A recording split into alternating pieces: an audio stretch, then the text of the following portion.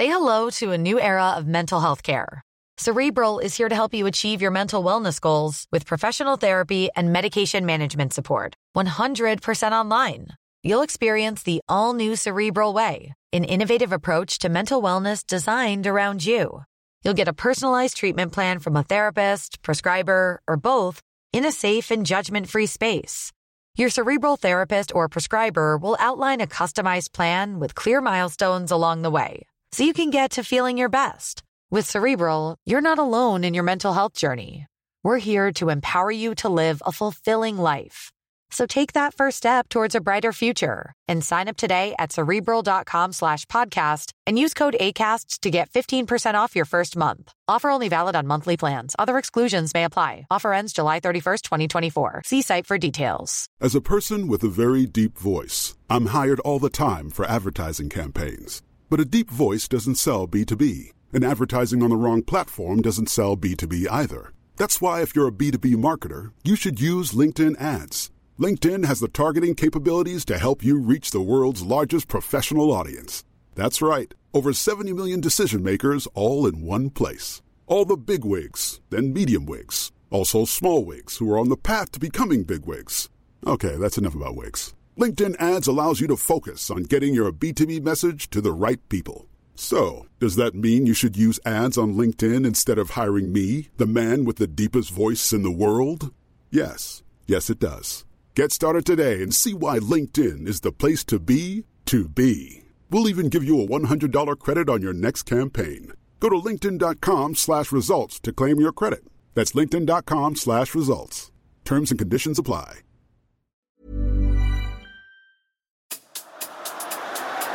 Spurs in full cry here.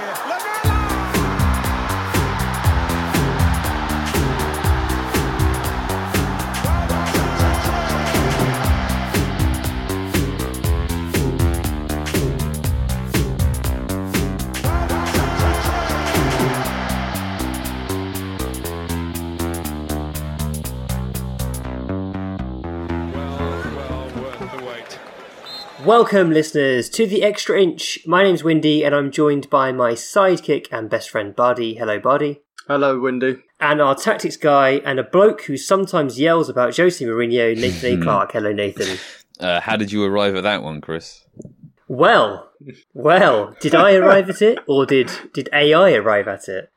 So one of our ex-subs, Abby, I mean, I'm going to say my favourite ex-sub now, after this. Top Abby. 5, easily. Yeah, top 1 for me. Yeah, this is cemented Abby's place at the top of my list.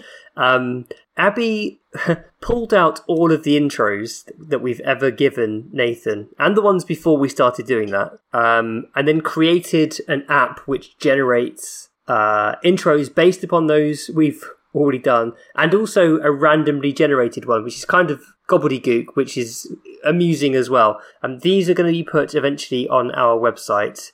It's sensational work. There's another banger that's going to come out.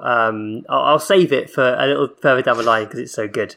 But thank you, Abby. That was an amazing gesture, and I love it. I love everything you've done with it.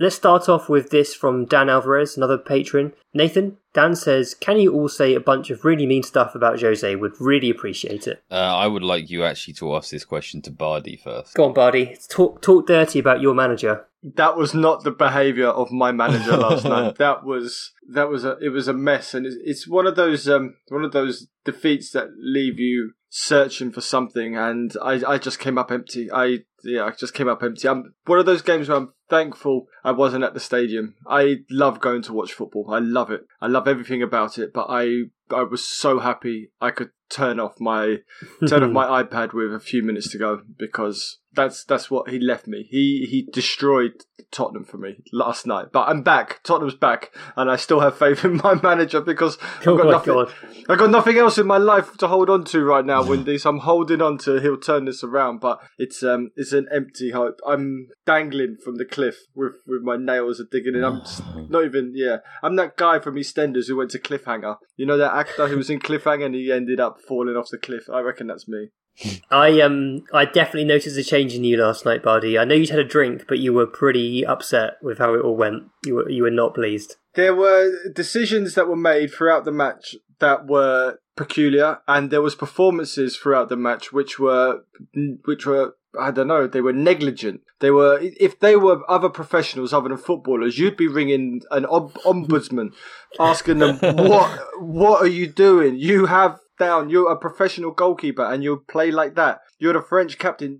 This is a lie. Dyer, we'll get into all of this anyway. We can start the pod now. I've said bad things. This is how broken I am. We are the ombudsman. We are basically points of view. You're literally on points of view for football. So let's get tucked into it.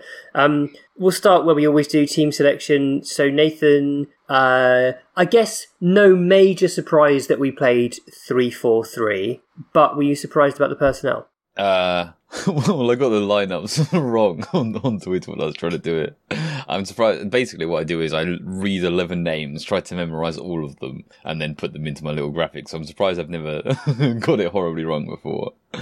So for some reason, I thought Reguilon was starting. But no, given his absence, it's kind of not that shocking the way we went with it. I said that I didn't think we would play a back three, and I was wrong about that. But I think that given the relationship between playing a back three and Ndombele being deeper, and the need to have someone, that technical as early in position as possible, I see that's always the case, but it's especially the case against Liverpool. I think that kind of makes sense. But yeah, I mean, there wasn't. People say, "Oh, just play Davies. He's a left back at the left back, etc." But there wasn't a right way to set up the team given the personnel available. For every bit of criticism that I do have for Jose Mourinho, I don't think that it was just do the simple and obvious correct team lineup situation at all. This was always going to be a tough one to get right, and we were never really likely to do all that well against Liverpool. That for me is not the issue. It's the way in which we lost. It's the way in which we played. It's our complete lack of alternative ways to play, I guess. But there you go. No, I agree with a lot of what you say. And if I may just make one point about the sort of Davis selection. Now we know that Reguilon is going to miss 3 weeks or so. We know that Ben Davis is going to have to play a lot of football at left back. Yeah. So for me, choosing to play him as left centre back felt quite wasteful. It felt as though, save the minutes he's going to get for when he needs to play left back because we don't have an alternative. So what I'm saying is either play him at left back or don't play him at all. If we're going to play him at left centre back, just play Toby for God's sake. Play Sanchez. Play anyone else. Okay, so here is Mourinho's thinking. He feels he needs to play a back three in order to play Ndombele deeper, which is obviously a good thing. We're all in support of Ndombele playing deeper, and in order to play a back three, in his view, he has to play a left-footed centre-back in the left-sided role, which only really leaves Davies. Now, you can say just play Ndombele deeper in a 4-2-3-1, and you can say just play a right-footed player. But I think it's worth exploring how we arrive at that. See what you're saying? I still don't think it compensates for the fact that Davies is now going to have to play a crazy number of minutes, which, is not going to be easy for him because he's been a little in and out of the team. And, don't get me wrong, he's played a good number of minutes this season in the Europa League, and he should be sort of sharp enough to manage. But he's suddenly going to be thrust into our A team, as it were. And I think that's going to be a challenge for Ben Davis. Bardi, all the talk about Ndombele playing deeper. I mean, I'm very happy to see Ndombele play deeper. But one of the benefits of Ndombele playing deeper, in fact, the main benefit of Ndombele playing deeper, is you get the ball to him and then he can progress things. But in this match, and under Jose Mourinho generally, I would say, we're really quite poor. I think it was particularly prominent in this. We're really quite poor at distributing to our deepest midfielders from defence. We often sort of play long passes forward, and then the midfielders are left to feed off scraps, second balls, 50-50s. Did you feel? What did you think of Ndombele's performance last night, and Højbjerg as well? Because if I sorry to jump in, but if I just say first, I thought they both played really well. Yeah. I thought they were two of the only players that played really well, but they didn't have much to work with at all. I don't think we had too much of a problem with that up until Kane's first injury, and I think that's when the game changed for us. I think we were doing okay when Liverpool had the ball. We dropped deep, Of course we did. But we forced them to drop deep. There was plenty of occasions in the first half an hour where they had 11 men behind the ball, even though McManaman refused to see that. They were doing exactly the same as us. When we were able to sustain the ball for maybe 5, 6, 7 passes, Liverpool did exactly what we did. They dropped back and they let us have it. I didn't think there was too much of a problem. The weird thing about this is I looked at this formation and I thought we were going to win this game because I think it was the right formation. I just think the problem was the players, the individuals in those positions just had an awful, awful game. Doherty was terrible. Davies was pretty bad. And I didn't think Aurier was that bad either, but we just, at crucial moments, we didn't play how Mourinho envisioned it to happen. And that's on Mourinho as well, because he needs to change that. And you could see him getting frantic towards the end of that half. He could see what was happening and we could feel it as well. I don't think our midfield was that bad. Yes, they were outnumbered and Liverpool had plenty of the ball, but that was always going to happen. The game changed for me when Kane's ankle went and then when his second ankle went. That was the turning point in the match. Yeah, I think I largely agree with that. I didn't think the 3-4-3 was a problem at all in the first half. Don't get me wrong, it's a low bar. I'm not saying I want Spurs to play this way, but given that Mourinho does play this way, particularly against the better teams, I thought it went okay. I thought it went fine. And then we just conceded a stupid goal, a really stupid goal, and that essentially undid the whole plan. That undid every aspect of the plan. It meant suddenly we've got to come out and play. And in trying to do that, as Nathan mentioned, in trying to find an alternative way to play, we looked an absolute shambles. I mean, I haven't seen a series of individual errors that bad since AVB days. The goals we conceded reminded me of the game at the Etihad where we got smacked by Man City that time in Lamella's debut season, and it was just like, what are you doing? Really, what are you doing? How? Yeah, I mean, you can see I'm still confused by it now, even thinking back to it. Dyer, Lloris on that first goal. One of you take control of that situation. The ball was bundled in from 30 centimetres. The cross from Mane wasn't whipped, wasn't pulled back. It was a bobbled cross that Dyer didn't know whether to follow the man. He didn't know whether to cover the space. He was lost. We've spoken many times about Dyer never knows what's happening behind him. And in slow motion, you see him look over his face and he's praying no one's behind him. This time there was. I thought Lloris should have come out and covered that cross. Alisson would have picked that up like it was a dropped wallet, It was pretty bad. It was awful. We had a question about that goal from Oregon Shane, who says it's not the first time we are caught in a moment of silence between Lloris and the centre-back. While Dyer is not our long-term centre-back, our captain and keeper needs to take charge there. Do you agree?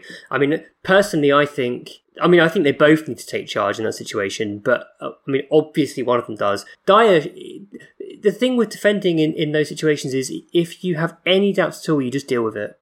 And then quite often in football, you'll see a goalkeeper and a centre-back looking at each other and be like, I didn't know what to do, so I just dealt with it. I just put it out for a corner, but that's what you do, and then you have an inquest later. They both left it. They literally chose to leave it to one another. That was a choice they had, and it ended up in the back of the net, and it was really, really frustrating. And Nathan, how do you feel about how the match went, from that point? Well, yeah, that was it. Firstly, Aurier is getting off scot-free for his involvement. Oh my God, if we had personal blame, then he deserves an equal share. Yeah. Mane got the better of him a few times, to be honest. Mane gets the better of a lot of people, but the extent to which he was finding that success, that goal was pretty obviously coming. And in the end, it's a pretty simple double movement and Aurier just switching off. Anyway, whatever. From that point on, that was kind of the game, I felt. Yes, I think our plan in possession was to send it long to Harry Kane, and he had some really smart, brilliant knockdowns and first-time touches to help set us off on counters. And obviously, once you lose that, and instead you're playing Son up top, it's going to limit your chances. But that was it. That was our plan for possession, and it's just so frustrating. It's so frustrating to hear Jose Mourinho shout, play some fucking football from the touchline, when it's like, okay, sure, yes, that is what we need to do, but that's not what we've been doing for a year now. What's the plan? How is that an instruction? Of course, I've long said that you shouldn't, be aiming to take possession to Liverpool. There are kind of, I think, ways to go about it, but it's a very, very difficult, very challenging thing to do. Of course, playing a defensive game plan against Liverpool is the way to set up. But to have no ability, to have no plan for how to go about it, that is what's so frustrating. And once we're behind, and it's not just Liverpool is always going to be the most extreme version of that, but generally, once we're behind, the game is over for us, and that is such a frustrating way to watch your team play. That like the game is over once we've conceded, and I hate that. I hate that so much. So we had a question from Newman who says, "Are you guys at least happy we didn't sit back the entire game?" He adds also, "Doherty seems bad." Yes, Doherty. Poor Matt Doherty. The thing about Doherty, right, is it's not fair to judge him on what we're seeing so far. This isn't what he's about. This isn't him. He's being asked to fulfill a role that doesn't suit. And in this game in particular, he was playing on the left and he looked completely out of sorts. He's also had a bad run of form, looks out of sorts confidence-wise. He's had coronavirus. Don't forget that one. I completely forgot. He's also had coronavirus. Yeah. No, it's a really, really important point to remember. I think it's unfair to sort of scapegoat him at this point. You know, let's wait and see what he can offer further down the line. He's not a terrible player. We've seen him play very, very well for Wolves in the recent past. So let's not scapegoat Doherty too much. But Nathan, were you at least happy we didn't sit back the entire game? We may as well have done. Yes, that's how I felt too. You know, we didn't sit back because we had to attack, because we were multiple goals down for, periods of the game. And we didn't make anything of it. So, no, I wasn't happy that we didn't sit back the entire game. If we'd sat back the entire game, that meant we would have only conceded, a last-minute loss, and that would have been frustrating, but there you go. The conceding much earlier, having to attack, and having just no ability to go about it, that doesn't make me happy, I'm afraid. Bardi, I don't want to make you too angry, Bardi, but if you think to the substitutions... so we knew Kane was going to have to go off. We didn't know that Aurier was going off. What would you have done, Bardi, at half-time? I mean, I don't know in what universe you think Lamela is a suitable replacement for Kane. I don't understand that. You've got Bale. Bale is faulty, but Bale can stand up straight. I think Bale offers more than Lamela. I've even lost my train of thought. I'm so Vinicius. broken. Vinicius as well. Put Vinicius on.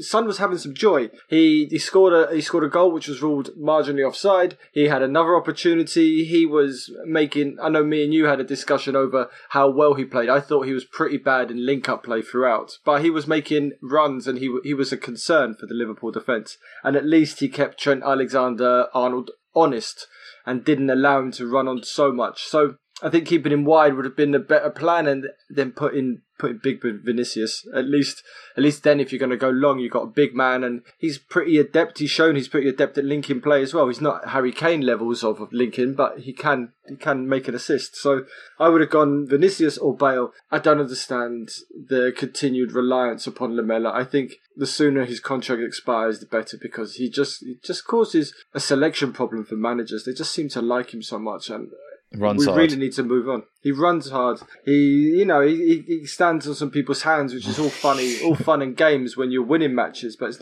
not great when you're getting spanked at home. 8 years, man. 8 years he's been here, and testimonial coming up. I know. Can you believe it? He's done 8 years. It's 16 goals in 8 years. Yeah, I don't really want to see him or Lucas play ever again. Wow. Okay. So I understood the logic of the substitutions when I saw literally the names. I mean, they weren't my choices, but I would have brought on Bale for Kane as an enforced sub, and then I would have brought on Alderweireld for Doherty. That's the one. I think that would have been the obvious move, and move Davis out to the left. But I understood why he would bring Winks on to sort of try and play through the middle and have some possession and try and move the ball forward quicker through midfield. But I felt like he undermined that substitution by then pushing Ndombele forward.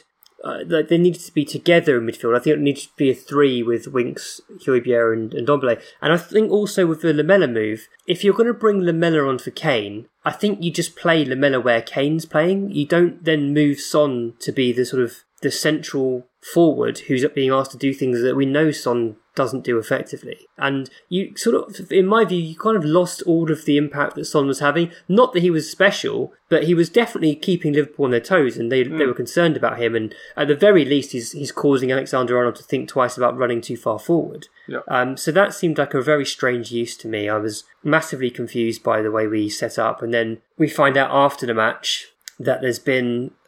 So this is how it's described by ESPN. Aurier was furious when Mourinho singled him out for criticism regarding the goal in the dressing room. Other players were also involved, with Eric Dyer and Joe Rodon criticised for their role in the goal. Aurier engaged in a heated exchange with Mourinho, according to ESPN sources, and when Mourinho decided to substitute him before the start of the second half, the Ivory Coast international decided to leave the stadium. Sources added that some players felt the halftime chaos in the dressing room, as well as Harry Kane's injury and the change of tactics, were among the reasons why Trent Alexander-Arnold scored just 2 minutes into the second half. There was something visibly wrong with the team at the start of the second half. There was a marked drop off, and that was we had Kane standing still for 10 minutes, and we did okay, but there was something wrong. I joked it like it was like Sunday football. They'd all had a pint at half time because they went out and they just looked slow. They looked like they'd lost concentration, and it was summed up by Lloris's attempted save. I still think there's no excuse. That chaos shouldn't stop your international goalkeeper from pushing the ball behind for a corner at least, or holding it. That was weird, but there was visibly something wrong with Tottenham after half time. That's not like Serge Aurier. That's Nathan's catchphrase. I always like to hear that catchphrase. I think Serge is right. I think I would be upset as well if I was Serge, because if he's getting singled out, like ESPN says, he was negligent. But I think Dyer and Lloris were more negligent, if that is even possible, if that even exists in the English language as a description. Sure. Yeah. I think Dyer and Hugo I would have been throwing football boots at them, not Serge, for that goal. So ESPN say that Mourinho singled Aurier out. There were rumours on Twitter which some people have told me are true. I don't know what to believe. That Lloris and Aurier had a big bust up at half time, and there was glass and ice everywhere in the dressing room. Wait, why is glass in the dressing room? Like, there's bare feet. I was around, wondering that. Are they throwing like cups of ice against walls or something? I don't know. It makes you wonder. Bottles of Perrier water being chucked around. I don't know. I don't believe glass and ice. No, I don't believe that. But I think it does make sense, when to retrofit, knowing that after the game, you look back and say, yeah, something like that could easily have happened at halftime, judging by how shook we look at the start of the second half. We were hopeless, as Bardi says. And it's not just, Luis obviously should do better. Obviously he should do better. But the gaps were appearing all over the place. Alexander-Arnold suddenly up playing right wing because he can, and is able to just spank one in off Lloris. So there were problems aside from Lloris's individual error, and this is the problem I've got. I think it's very easy for Mourinho and everyone else to sort of say, this is purely down to individual errors, but that was a catalogue of systemic errors in that second half where Liverpool were just tearing us apart. We would have kind of got lucky with the Firmino handball situation where that goal was ruled out. There were other chances they had as well. They comprehensively destroyed us in the second half. In second gear, with Jordan Henderson and Nathaniel Phillips playing at centre-back. It was not good. That second half was a mess. It was a real mess.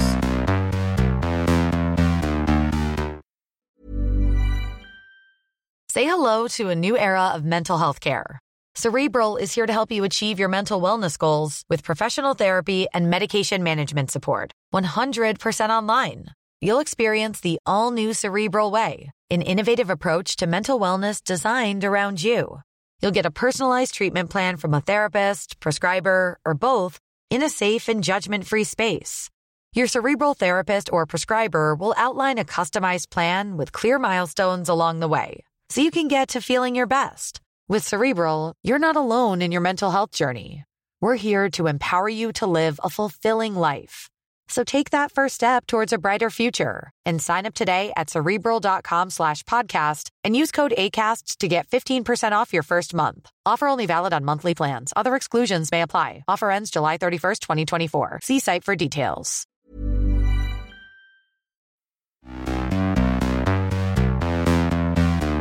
Bardi, I see you've added something to the running order. Take us through it. Yeah, Dan Kilpatrick wrote something in the Evening Standard, and I hadn't thought about this. Well, we watched the defenders, and they're pretty bad. But he's not giving Mourinho a way out, but he is saying that our transfer policy with regards to defenders has been awful since 2015. Essentially, apart from Reguilon, we haven't signed a better defender since we signed Toby in 2015. And if you think about it, that's true. We haven't improved our defence, and this is it's a failure of the club. It's a failure of our scouting, and it's a huge problem. And we spoke in the last podcast about where Mourinho's been the most successful, when he's had, of course, a solid backbone, a solid team, a solid defensive team at least. And yeah, we haven't signed well, we haven't bought well there, and we are paying the price for that. So on that note, Nathan, we had a question from Felix Gralton, who said that he enjoyed listening to Bardi's rundown in the last podcast about the players Mourinho had at centre-back.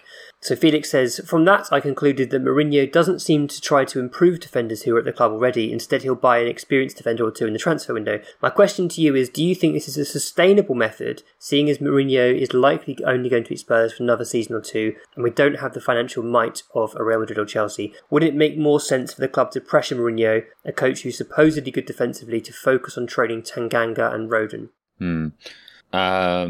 I mean, there's like he's moved Dyer back into a centre back role, and I think he has improved Dyer to an extent, at least somewhat. You know, there was sort of the idea of Tanganga coming through, but then he's mainly played fullback minutes. Rodon has made his way into his team, and I will say that, like, I really appreciate Mourinho's comments after the match saying that Rodon played well, made a mistake, but is otherwise, you know, is still back in contention again, and rightly so, because I think that Rodon has sort of asserted himself over the last few weeks. As you know, watch. So it's not like there's absolutely no positive trajectory from centre backs at all under Mourinho.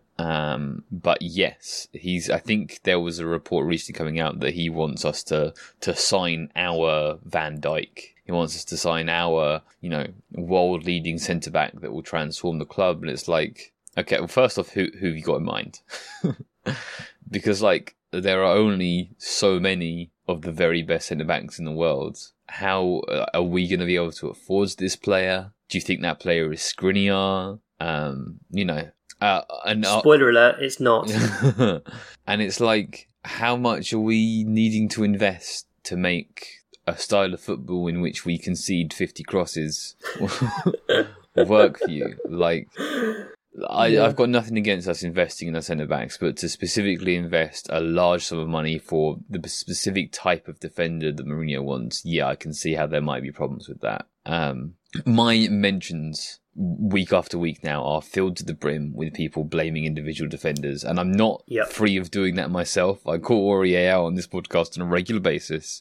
I've criticised Matt Doherty. I've pointed to the errors in Eric Dyer's game, etc. But I just think that it's an over-focus on that, and it's absolving the manager of the decisions that he makes, and the decisions that the club has made, and the approach to the games, and the players in front of the defenders as well, just to say our defenders are bad, our defenders are bad, our defenders are bad. The defenders aren't great, but we aren't doing enough for that. I will tell you one thing, if Liverpool had Eric Dyer and Ben Davis at centre-back yesterday, and we'd had Jordan Henderson and Nathaniel Phillips, it would not have made a single bit of difference. That's a great point, Wendy. That's a great point. That is a good point. You know, this is the thing. If our defenders are so terrible, so absolutely abjectly awful, that they are almost not worthy to be Premier League footballers, why are we playing a system that requires them to make so many defensive actions in every match? Why are we encouraging teams to put crosses into the box over and over and over again? Why do we want them to be literally like on their toes for 90 minutes if they can't be trusted to do that? And that's the point. Same with Lloris. You know, I've seen a lot of criticism about Lloris from last night. As you know, Bardi, you started to boot in a bit. You weren't very impressed with him. In fact, I think you said you think he's finished. But like, I feel like Lloris is definitely on the decline. In my view, undoubtedly on the decline, but he's being exposed by the system. I feel like this is it's so unhelpful to all of our sort of triumvirate at the back to play this way and then just call them out, and play this way and call them out, and play this way and call them out. And yes, I don't think Eric Dyer is great. I really don't think Eric Dyer is a particularly good player. I think he's fine. I think he's like a 6 out of 10, maybe a 7 out of 10 centre back. But come on, this is about way more than just Eric Dyer. I would challenge you on this. I think if Alisson plays for us, we don't concede that first goal, we don't concede the second goal, and we stay in the match. I think Lloris does have a huge impact on how we play. I think a better goalkeeper makes those catches a speculative effort, or knocks it wide, or is able to play a high line. Look how often Alisson was rescuing his team when Son was on the attack.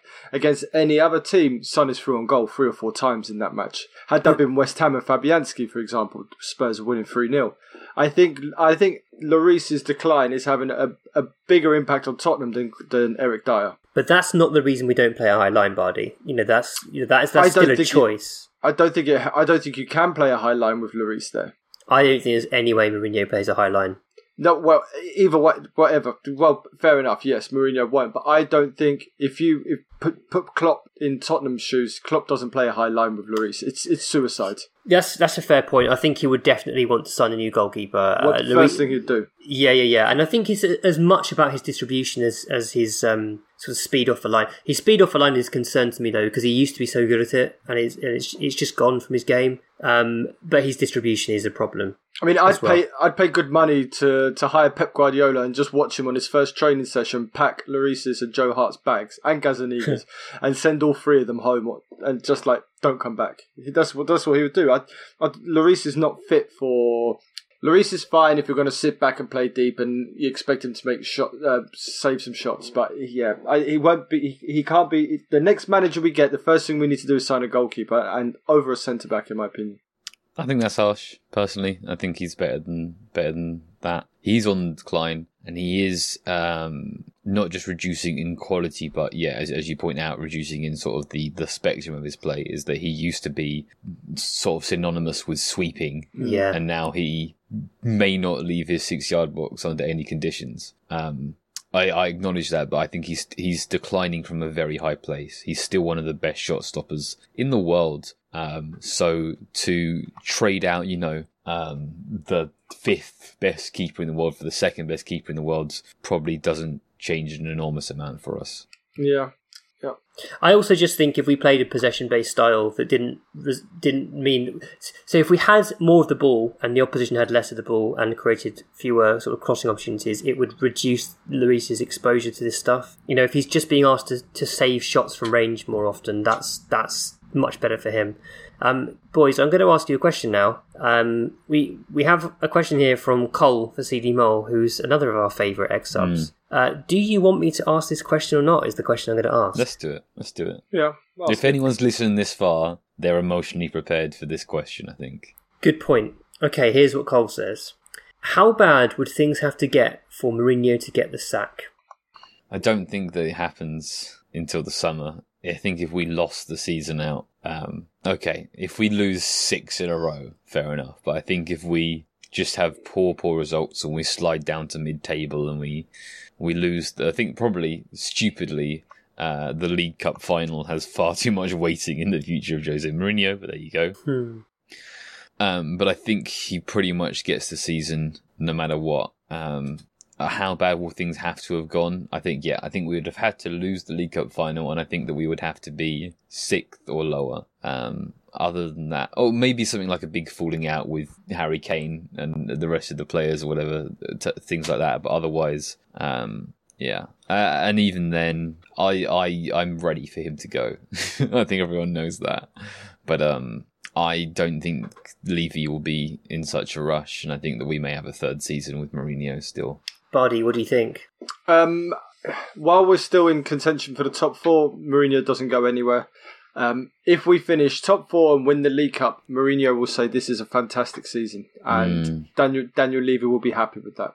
I think at the start of the season, I would have been happy with that. I would have taken that, and I'm pretty sure all of us here would have taken a League Cup and top 4 because that top 4 is. And whilst that's still a possibility, he doesn't go anywhere. I think if we do a Pochettino slide down the table and top 4 is out of contention, then I think he goes, but he's going to be really expensive to fire. The best situation would be, I think I said this before, the best situation would be we finish top 4, win a trophy, Portugal change their manager, and Mourinho walks away a hero for giving Tottenham a trophy. For me, that would be, walking into the sunset. He would remain my manager because he got us a cup after so many years and we got top 4 back. And then very happy, now let's do a project. And then we can flip the table and it can be me versus you two when the next laptop manager starts messing up. when your hero, Ralph, starts losing us games in the last minute. We lose 9-0. Lose 9-0 to Jamie Vardy's Leicester. Then we'll be in the dark days. Jamie Vardy running Eric Dyer ragged for 90 minutes. Oh God, Hugo Lloris playing a high line. Hugo, Toby, and Eric Dyer, Matt Doherty, and Ben Davies because Reguilon's fucked off back to Real Madrid. Those 5 trying to play a high line is going to be chaos, man. So I think I agree with you both that Levy won't be rushing to pull the trigger. I think Abramovich would have done. I think Abramovich might have sacked Mourinho by now. Yeah. But I feel like Mourinho this year has not done any better than Frank Lampard did at Chelsea. And I still think what Mourinho's doing okay. If we win our game in hand, we go to 36 points with 1 point. We're a point off Liverpool. We're not doing too bad. It's had a bit of a wobble. The next month will be key to Tottenham. What we do in the next month, we've got some games coming up that we need to start winning. If we don't win our next 4 games, then I think he's fired. But I think we'll turn this around. I really don't. I think honestly, I know I'm in a very pessimistic place with Spurs, but I honestly think we plummet like a stone now. I think Kane being injured, we're so reliant on Harry Kane, this team is set up for Kane and Son. There's no other. I mean, Ndombele is wonderful. He's amazing, but without Kane, this team is nothing. But we're so reliant on Harry Kane and Heung-min Son because we haven't seen anything else other than Harry Kane and Heung-min Son. We haven't seen Bale. We haven't seen Vinicius. And I'm not saying they're better players because they're not. But sometimes people are galvanised. Son is more often than not, galvanised when Kane's not there. Perhaps Son, Vinicius and Bale pull something together. Perhaps now Dele Alli's got no option. You can't play Lamela. You can't play anyone else. Dele Alli's not leaving anywhere. Now Mourinho's got no option like he did with Ndombele but to turn to Dele, and maybe Dele rescues him. You never know. I still think there's legs in this team. We're not in the situation we were last year when we lost Kane and Son. There's still some talent in this squad that hopefully they can eke something out. I'm going to ask you one more question and then we're going to wrap up because this was, just meant to be a quick reaction pod and we've already dragged it out longer than I expected. So I was talking via WhatsApp last night to my friend Aaron Moore, and he raised a really interesting point around how football was being digested at the moment in lockdown times, and he said for him things have felt a bit unhealthy and people are behaving in ways that they don't necessarily mean, but they're antagonising their friends via WhatsApp. And Bardi, we've sort of seen this in our Fighting Cock WhatsApp group where we're I wouldn't say antagonising is the right word, but we're kind of winding one another up. Not you and I necessarily, but Alex from Bristol and I are very down on Mourinho. Ricky and you are very up on Mourinho. T is somewhere in the middle. Flav is trying to just enjoy the moments he can, and he gets annoyed when he reads the negativity from Alex and I know, and I completely get it. I need to change my behaviour, but there's a point here, isn't there, about this time, the way we're all watching football in this, the matches are all so close together. We're not in the pub watching them together. We're not at the ground watching them together. It's quite unhealthy, isn't it? It feels strange. It feels like it's putting a lot of pressure on friendships. I think so as well because we're all sat in front of a TV or sat in front of a computer. Twitter's a lot busier than it normally is. I know for sure I wouldn't be on Twitter during the game. I would go back and catch up, see what happened later on. But everybody is almost mini blogging the game as it goes along. So yeah, it's different, and you're left with. yeah, the whole experience of watching football right now is different, and it's having an effect. And when it's almost you're detaching yourself from the game, because you can just like get up and just walk away from it. And yeah, I think this is weird football that we're seeing at the moment. Not just, and I think we're seeing other clubs being affected by this as well, other supporter bases. But yeah, it would just make the whole pandemic better if Tottenham won matches. Fix coronavirus by winning games. Mm-hmm. Nathan, obviously you felt for some time a similar disconnect to me. How's that treating you now? I do wonder. I mean, I'm pretty sure. Okay, if you didn't have a Spurs podcast, would you still be watching the matches? I would have them on. I don't know if I would be paying much attention, you know. Yeah, my only concern is will I have a slightly hard time getting it back? And I think that I won't. I think that as soon as there's you really won't. Yeah, as soon as there's a new project to get attached to, I'll be a fanatic again. So that's fine, basically. In terms of like texting rather than chatting over a beer, yeah, I think we are all a lot more aggressive in written form than face to face. One thing, maybe this is just only relevant to me and you, but like with 18,000 something Twitter followers and my tendency to tweet sort of aggravating stuff, I get a lot of replies from like Jose Mourinho fanboys with their Mourinho avatar that weren't Spurs fans before he came to Spurs and that kind of stuff, and I get nonsense from them, and I pride myself on my handling of them by my replies. But I think that like sometimes just genuine Spurs fans get sort of caught up in the crossfire of me just, handing out beef. So I do worry that I've gone slightly too far in that sort of antagonistic, kind of fuck offness in the way that I talk to people on Twitter sometimes. That's a really, really good point. And I think it's something that I need to be wary of as well, because if you've just come off Twitter where you've had like 25 replies of people just being aggressively pro Mourinho, and then you go into a conversation with someone who, if I go into a conversation with Bardi after that, like Bardi's going to get a lot worse treatment than he deserves. Yeah. It's a really good point. I'm glad you're admitting I'm your punch bag, Windy. I'm glad you're telling everybody that. That's my role here. You take it so well. Yeah, it takes a lot to vex me. That was very cathartic. Thanks for the chat, guys. That was excellent stuff. And we'll be back next week. You've been listening to The Extra Inch. Thanks to Nathan A. Clark for production. Thanks to Bardi for being Italian. Thanks to Adam Gardner for the artwork. Thanks to David Lindmer for our intro music. You can find him on Twitter at DavyShambles and his SoundCloud D.Lindmer. Do check him out, he's great. Follow us on Twitter and Facebook at The Extra Inch. Email us via podcast@theextrainch.co.uk and subscribe via your usual podcast platforms. And if you do enjoy the podcast, consider leaving us a rating and review, that would really help.